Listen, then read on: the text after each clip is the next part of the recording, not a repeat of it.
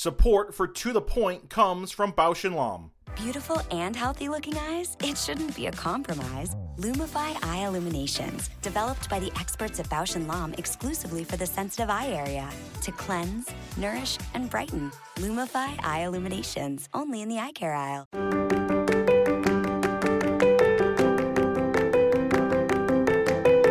Ocular surface disease.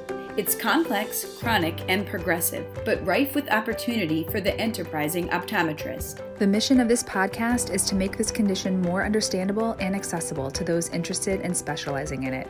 So let's get to the point. Hello, everyone, and welcome to another episode of the To The Point podcast. My name is Jackie Garlick, and I am joined by my co-host, Leslie Odell. And we are joined by a great friend of ours, Dr. Jake Lang. Dr. Lang has been involved in dry eye clinical research and FDA trials for many years, including both medications and therapeutic devices.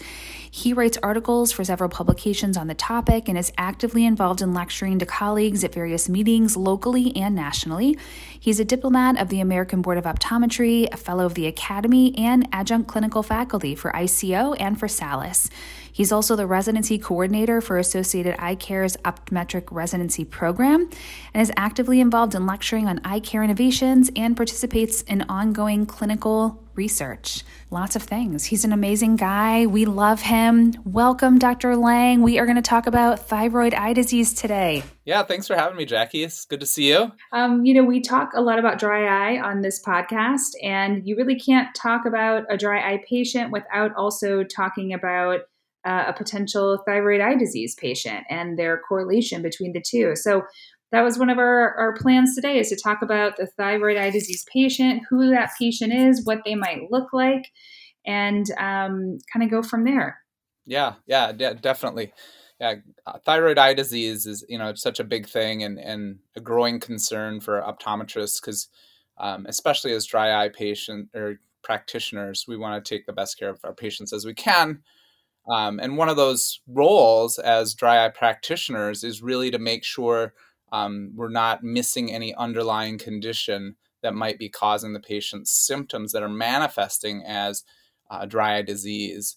We all know how dry eye is rooted in inflammation, and there's so many systemic inflammatory conditions that can affect the eye. We have to, kind of be detectives and use our spidey sense to determine whether, this is just, I hate to say run of the mill or regular dry eye because there's so many nuances to this disease, but that there's not a bigger fish to fry underneath the surface. I think that's a great point. I think as the technologies have rolled out and we've all been really eager to embrace dry eye in our practices, there's a lot of dry eye experts or dry eye centers of excellence that have popped up across the country, which is amazing to see.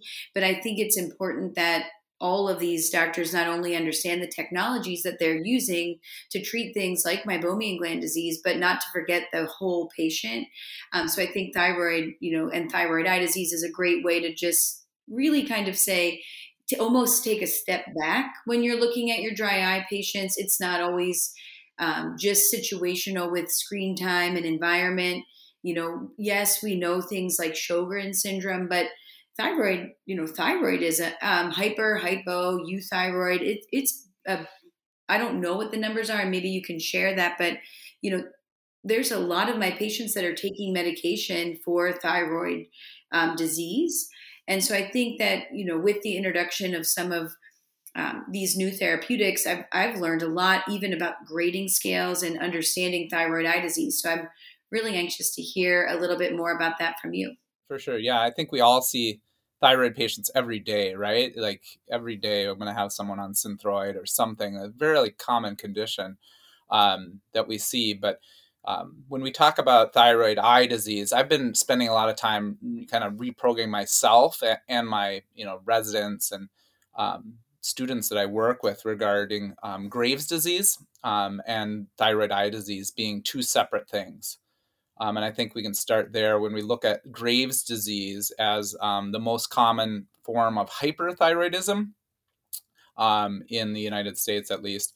The most common form of hyperthyroidism being that Graves' disease, where we think, oh, yeah, that's going to have eye problems, but not always.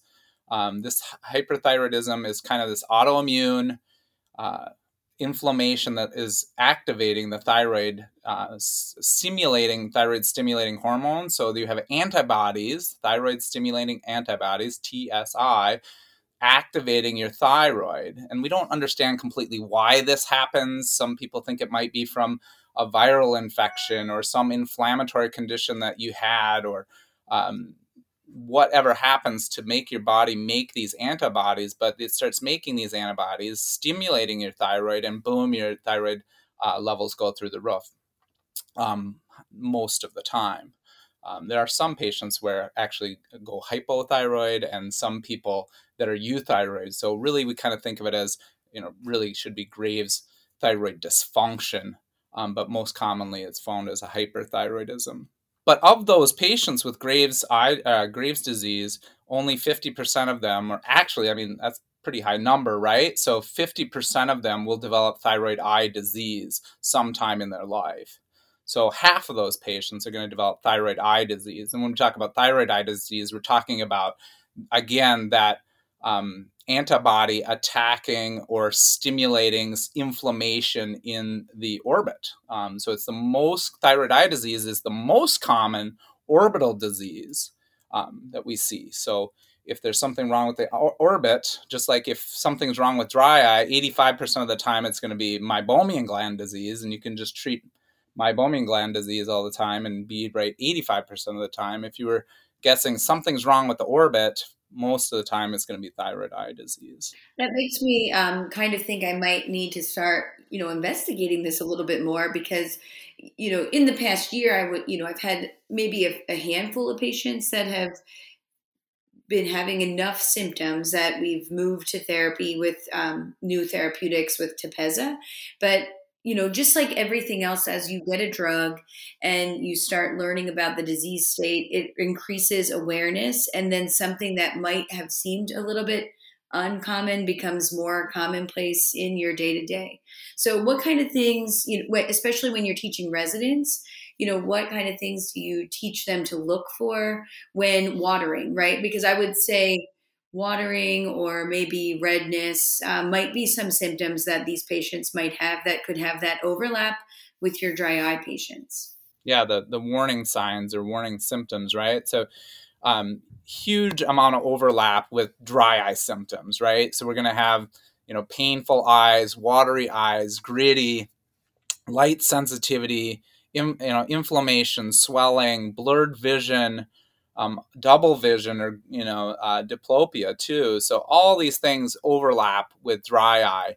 Some of the most common symptoms that the patient is their chief complaint at the diagnosis of their thyroid eye disease, the most common symptom, 57%, if you want a number, dryness and grittiness. Pain behind the eyes followed it closely with 54% of patients describing pain behind their eyes. So not so much the acute pain, the stabbing pain or the sharp pain that we see a lot of times with dryness, but more pain behind the eye. And then we talk about things like headache, light sensitivity, watering, following up that. If we look down the road with more chronic dry eye patient or chronic thyroid eye disease patients, still their number one complaint is dryness and grittiness, 47%. Those numbers are pretty high, I think. Yeah, they are. 43% of those chronic patients complain of itchy eyes. And that's something we should think about too. So warning signs that we'll see, again, allergic conjunctivitis that doesn't respond. I think we all know that, mast cell stabilizers and antihistamines and steroids work pretty well for allergic conjunctivitis. So I always tell my residents, like, if it's not responding, if it's not doing what it should be doing, you have to start opening up your differential and start thinking about other things. So do you then start with labs, because those patients already know they have problems with their thyroid most times, I'm assuming, or you jump right to imaging? I think it's interesting to do a little bit of both, actually. If you know what you're up against and they have thyroid eye disease, it sometimes interesting, not so much their TSH or T3 or T4. Like, I don't really care about that so much. It's the TSI levels. So that thyroid stimulating immunoglobulin is a lab you can order and it's specific for thyroid eye disease, right? It's going to show you this immunoglobulin that is produced that's causing the problems. Because a lot of these patients will have their thyroid radiated and taken care of, and they're on Synthroid now and doing fine, but the eye stuff might still be going on. So that TSI, I think if there's a lab I'm going to order, that's going to be the one. And this TSH, T3, T4, 10% of patients with Graves will be euthyroid. That all that stuff's going to be normal, but they're still sick. So 10% of the time you order your normal thyroid panel and you're going to be wrong. So I find that one useful. I think the imaging is useful, but more and more, I think the new therapeutics just play a role because we know they're an option. We can get into that a little bit more. And yeah, I don't know if you're prepared to talk about it, and it's okay if not, but the CAS grading system, just to kind of see, and that might be the start, right? I think it's great, this lab that you're talking about looking for antibodies, but maybe it's having this questionnaire and scoring the patient to know this is someone that I should be paying more attention to for the risk of thyroid eye disease. Yeah, so CAS score being clinical activity score. So there's a specific clinical activity score you can look up for thyroid, and it's similar. I think you can think of it similar to our SPEED scores, our DQ5 scores, and there's probably a fair amount of overlap. So if you're using those, you could use that kind of in your brain for their clinical activity score, right? That's their eye clinical activity score. The other warning signs, orbital congestion. So not really like a conjunctivitis, but congestion in the conjunctiva and the orbital tissue. So any conjunctivitis that doesn't respond the way it should, we should have our spidey sense go off about thyroid eye disease as well. And that just drives home the point of follow-up with your patients, right? I think that's something that can be so critical for these patients, especially, or some other, sometimes your neuro patients is just, if you're not sure, start a therapy, see them back, reassess. And if it's not moving in the direction you expect, then start thinking outside of the norms for that. But just real quick to talk a little bit more about that clinical activity score. This is a score that has 7 questions for what's called initial CAS. So that is this pain that Dr. Lang's talking about, spontaneous orbital pain, gaze-evoked orbital pain, eyelid swelling that is considered to be active due to Graves' eye disease, eyelid erythema, conjunctival redness, again associated with Graves, chemosis, or inflammation of the caruncle, which is, so of these you score, how many of those 7 does your patient have? 1 point is given for each presence of those parameters, and then it's just the sum. So if your score is 3 out of 7, I guess that's pretty consistent with the consideration for thyroid eye disease. Then it goes to look at other things. If you follow that patient after a month to 3 months, they look at proptosis, which would be one of the more standard things that you'd be thinking of with progressive thyroid eye disease. So an increase in 2 millimeters of your proptosis, or any kind of misalignment of the eye muscles like he was talking about with diplopia, or even a decrease in visual acuity. So I will say my experience with Tepezza, our infusion therapy now for Graves' disease, and Graves' disease is a little bit limited, but I do have one patient that I'm sure is similar to patients that you've seen, Jake. And I think she actually even was sent to me for a dry eye evaluation and presented, if I remember correctly, with conjunctival redness and some watering. And we started treatment, at that point, it really did look like it could be dry eye. And then as I was seeing her back, she started eliciting diplopia. And I'm thinking, something is definitely not your standard dry eye. Leslie, when the patient says diplopia, are you like, can you blink and get that to be single? I would always try this as a student. So I was like, oh my gosh, I really don't want to deal with diplopia. Like, is it big? Can you blink? Support for To The Point comes from Bausch & Lomb. Beautiful and healthy looking eyes? It shouldn't be a compromise. Lumify Eye Illuminations, developed by the experts at Bausch & Lomb exclusively for the sensitive eye area.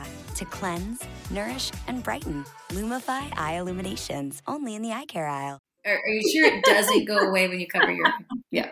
Yeah, I mean, it definitely throws a wrench in the schedule. I'll say that. So it's kind of nice when you do bring those patients back to plan accordingly. Like we had talked in a previous podcast, maybe you don't want that patient right in the middle of your morning.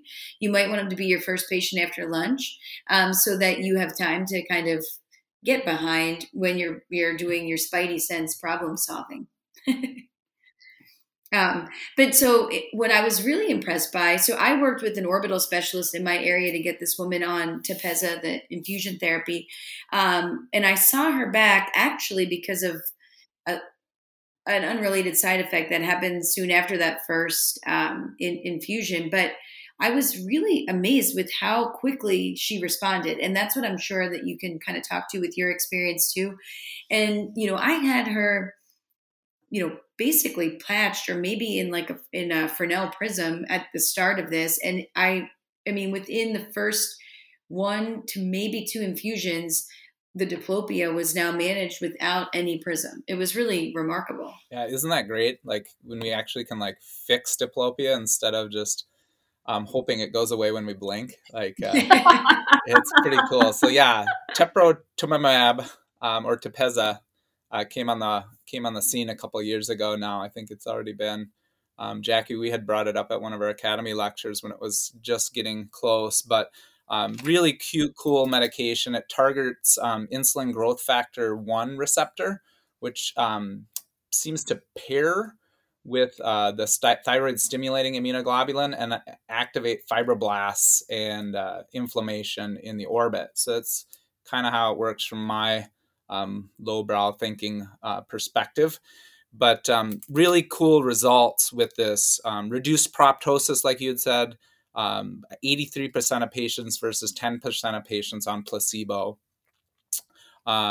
Improved clinical activity score in 70% of patients. Diplopia decreased in 70% of patients as well. So really seems to work really well. And not everyone is as quick. There's 8 infusions given over 3 weeks in between, or every 3rd week you get an infusion for 8 total infusions. And the results are pretty impressive. Now, in your state, are you able to work with an infusion center yourself and just order? We could, yes. We would be able to do that in Minnesota and Wisconsin. I personally like them to have more cooks in the stew when it comes to these patients, because it is being such a systemic condition that, I want the endocrinologist involved. And I think there's a place for our oculoplastic specialists. And honestly, we're blessed in the Twin Cities Metro to have some really amazing oculoplastics people. And just like I can't take care of everything, I don't expect that optometrists should take care of everything. That, we're part of the team. So I think this is a really great time for us to be team players and play nice with everyone. So that's what I do, is I would get them involved and let them handle it. But I can help out with the dry eye, and I can, see the patient more often than the oculoplastics person can to help them through that process. Yeah, that's what I've done too. I've been teaming up with oculoplastics in this area just because it seems like the easiest way, and they had the most experience at the time. And I think this launched during COVID, because I remember seeing you, Jake, talking about it virtually with your TED Talks. Oh yeah, yep. A lot of virtual talks, but it also has a pretty good effect now that it's been out for a while. Tepezza's being used more on chronic patients. So we think about the early and kind of active phase of this thyroid eye disease, and then kind of this chronic, where they would call it inactive phase, where their clinical activity score is low, but they still have the proptosis and the diplopia and the severe dry eye and exposure stuff. And Tepezza's been shown to help those patients too, even patients that have had a thyroid eye disease for 10 years, that they're treating these patients and getting a really great response. So now that it's been out for a while, we're seeing improvement there, which, really begs the question that I kind of want to go back to dry eye. When we think about dry eye, that inflammation is kind of there no matter what. And the same thing with thyroid eye disease. Even though it's been stable for a long time, that inflammation seems to still be there, and there's this activity going on that's messing up our orbits. And my kind of feeling from the case series I've seen is it's still there and still going on, and maybe it needs to be treated no matter what. So we'll see where this goes, but it might be that everyone that's ever had thyroid eye disease needs this drug to get them to a stable place, and then we can deal with things from there. Yeah, definitely an interesting perspective. I think just even with, not to complicate this, but I most recently had another dry eye patient that was sent to me, and same thing, watering, I believe, was the first presentation. And then diplopia started. His eye was very proptotic, but it was only one eye. I actually shared his care with a neuro-ophthalmologist who was like, I'm convinced this is thyroid eye disease. Like, it's going to be so great because we'll get him on Tepezza. It's going to be great. It's going to fix it all so quick. So we get the imaging done, and it came back cavernous sinus fistula, which you I'm told thinking, me about this one. This is not your typical dry eye referral, but it definitely gets you thinking, not only does dry eye make your eye water, that's what I'm learning. Yep. Yeah. Yep, exactly. I had a similar case last week that was sent from an optometrist for left eye dryness, right? So monocular dry eye. And he had a lot of dermatochalasis that was hiding his proptosis on the one side.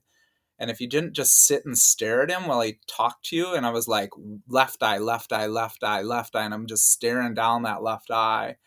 Because of his dermatochalasis, I don't think I would have caught it just, at first glance. So something that the spidey sense has to go up when that happens.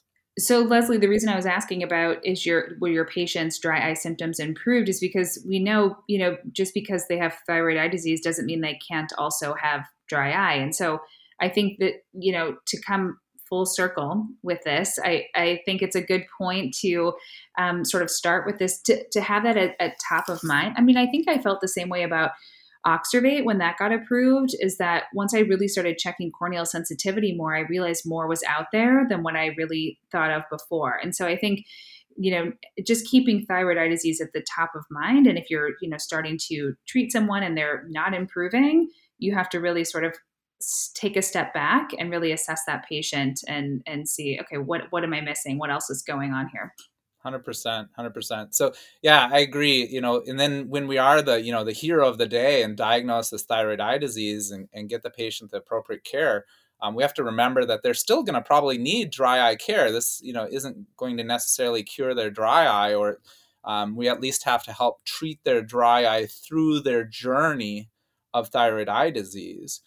So we have to be there for them from that standpoint. It doesn't exclude the dry, like you said, Jackie. Great point. The other big thing that I wanted to touch on is smoking. Graves' disease, so that thyroid disease, and smoking is a huge risk factor, like 5-fold increase in thyroid eye disease in patients with Graves' disease that smoke. So smoking can be a huge problem, and anyone we see with the diagnosis of Graves' disease should be educated by every healthcare provider they see that they really can't smoke. Like, I bring this up a lot with patients, and most of them say it wasn't on my list of things to do today, to take up smoking, but they really need to know the risk. Like, smoking is way riskier for you than the average person. Yeah, such a debilitating disease from, quality of life and appearance. So, anything we can do to prevent is huge. I would just say one, final thought for me, when you talk about the care team and how you said, sometimes it's good to have that team. This is a great example why, but not only does that help, it's going to help actually generate more referrals for you, not only for your dry eye clinic, if you will, but, just being able to manage these patients with thyroid eye disease. So great outreach to endocrinology, right, and primary care. And even then the oculoplastic specialists in your area. I think it's a great way to just really set yourself apart. That's a great point. Yeah, all those oculoplastic doctors don't want to deal with dry eye. They may, have a lot of patients with dry eye issues. And if you make a good working relationship, that's a great point, Leslie. All right, Jake, thanks so much for joining us and talking to us about your favorite topic, thyroid eye disease. We appreciate you sharing your expertise with us. Thanks so much for joining. No, thank you for having me, ladies. It was always a pleasure to hang out with you guys and chat eyeballs. So thank you for the opportunity. Hope to see you in person soon.